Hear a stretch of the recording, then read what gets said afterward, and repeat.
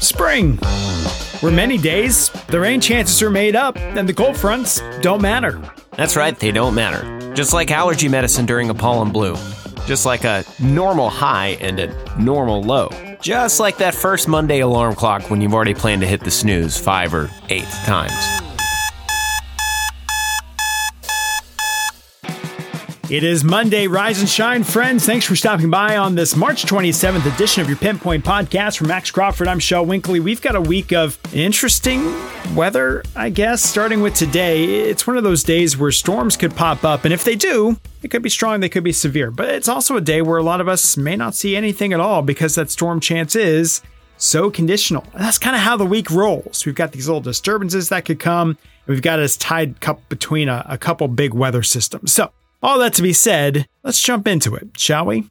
All right, it starts with 2 areas of low pressure, the first of which is diving over the Rocky Mountains, past Texas, swaying north of the state. And what that is going to do is kind of bring in the next storm chance. Now, we had a cold front come in, and as we go through the day, it gets shoved right back out. So we get warm, unstable air put back in here.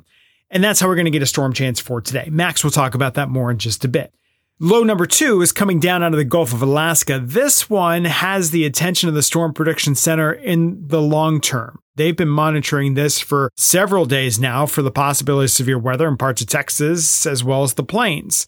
That one is set to arrive by the end of the week, early part of the weekend locally. We don't have big concerns, but we do need to monitor it. So those 2 lows and then coupled in between, low disturbances running through the jet stream that might even provide maybe a very isolated chance for a few showers to a stray rumble of thunder, really on any given day this week. And as far as that severe storm chance over the next 24 hours or so, it is just that, a chance, and a low one at that. Latest from the Storm Prediction Center has about the southern half of the area and that 1 out of 5 risk for some large hail, quarter size or a little bit larger. And again, this is a very low end risk, but something that we will need to watch through the afternoon. And then in the overnight, as that system actually pushes through, overall, things are looking pretty unimpressive, but some high-res model data does still try to pop up an isolated strong storm in the overnight, so it would not hurt to have your phone on loud just in case as you head to bed tonight and go into early tomorrow morning. All right, so let's get back to that sloshy cold front. It's cool out there this morning, if you're listening this morning. If you're listening by, say, lunchtime or later, it's already warmer, a little humid again. The cold front, the same one kind of that came in over the weekend that gave our Saturday such a beautiful feel, got pushed out on Sunday, came back in last night, gets pushed out today. And guess what? Yeah, it comes back again tonight. Another northerly wind comes back in. Tomorrow morning won't be quite as cool, even though we're technically behind the front, but it's the afternoon. Monday, today, will be 10 degrees warmer than what we had for Sunday. Tomorrow, Tuesday, will be 10 degrees cooler than what we have for Monday. So it's 80s today, back to low 70s for your Tuesday. All right, now back to that end of week system. It does look like at some point, Friday, maybe even into Friday night, early Saturday, we'll see some showers and thunderstorms roll through the area. This is going to be one of those systems that's largely dependent on what happens off to our north and to our west to see where our best storm chance is going to be. So severe weather, sure, it's possible.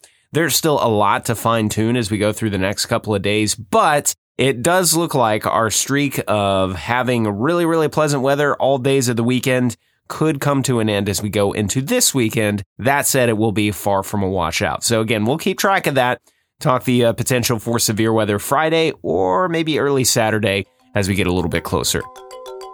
Hey, speaking of Saturday, we are pleased to announce our partnership continues with Kinder Hill Brew Lab. On Saturday, we are launching our next round of weather beers. We have got 4 different styles for you to choose from. This is all going to be at Kinder Hill on Saturday as a part of their Spring Fling. A whole lot of fun. It is fun for the entire family. There'll be vendors out there, plenty to eat and, of course, drink as well, and of the non-alcoholic variety. And we will have proceeds going towards the United Way of the Brazos Valley. So again, it's for a good cause as well. Come out and try all the beers that we've been working on over the past couple of months. All All right, so again, it is a day where we, honestly, it's probably going to be a pretty nice one for a lot of us, but it is a day that we do need to keep an eye on the weather. You can do that with that KBTX Pinpoint Weather app. In the off chance that something significant pops up, we'll, of course, send the details to you there ASAP. All right, so until then, that's it. We hope you have a great day. We'll catch you on the next one, and we'll see you for your Tuesday edition of the Pinpoint Podcast.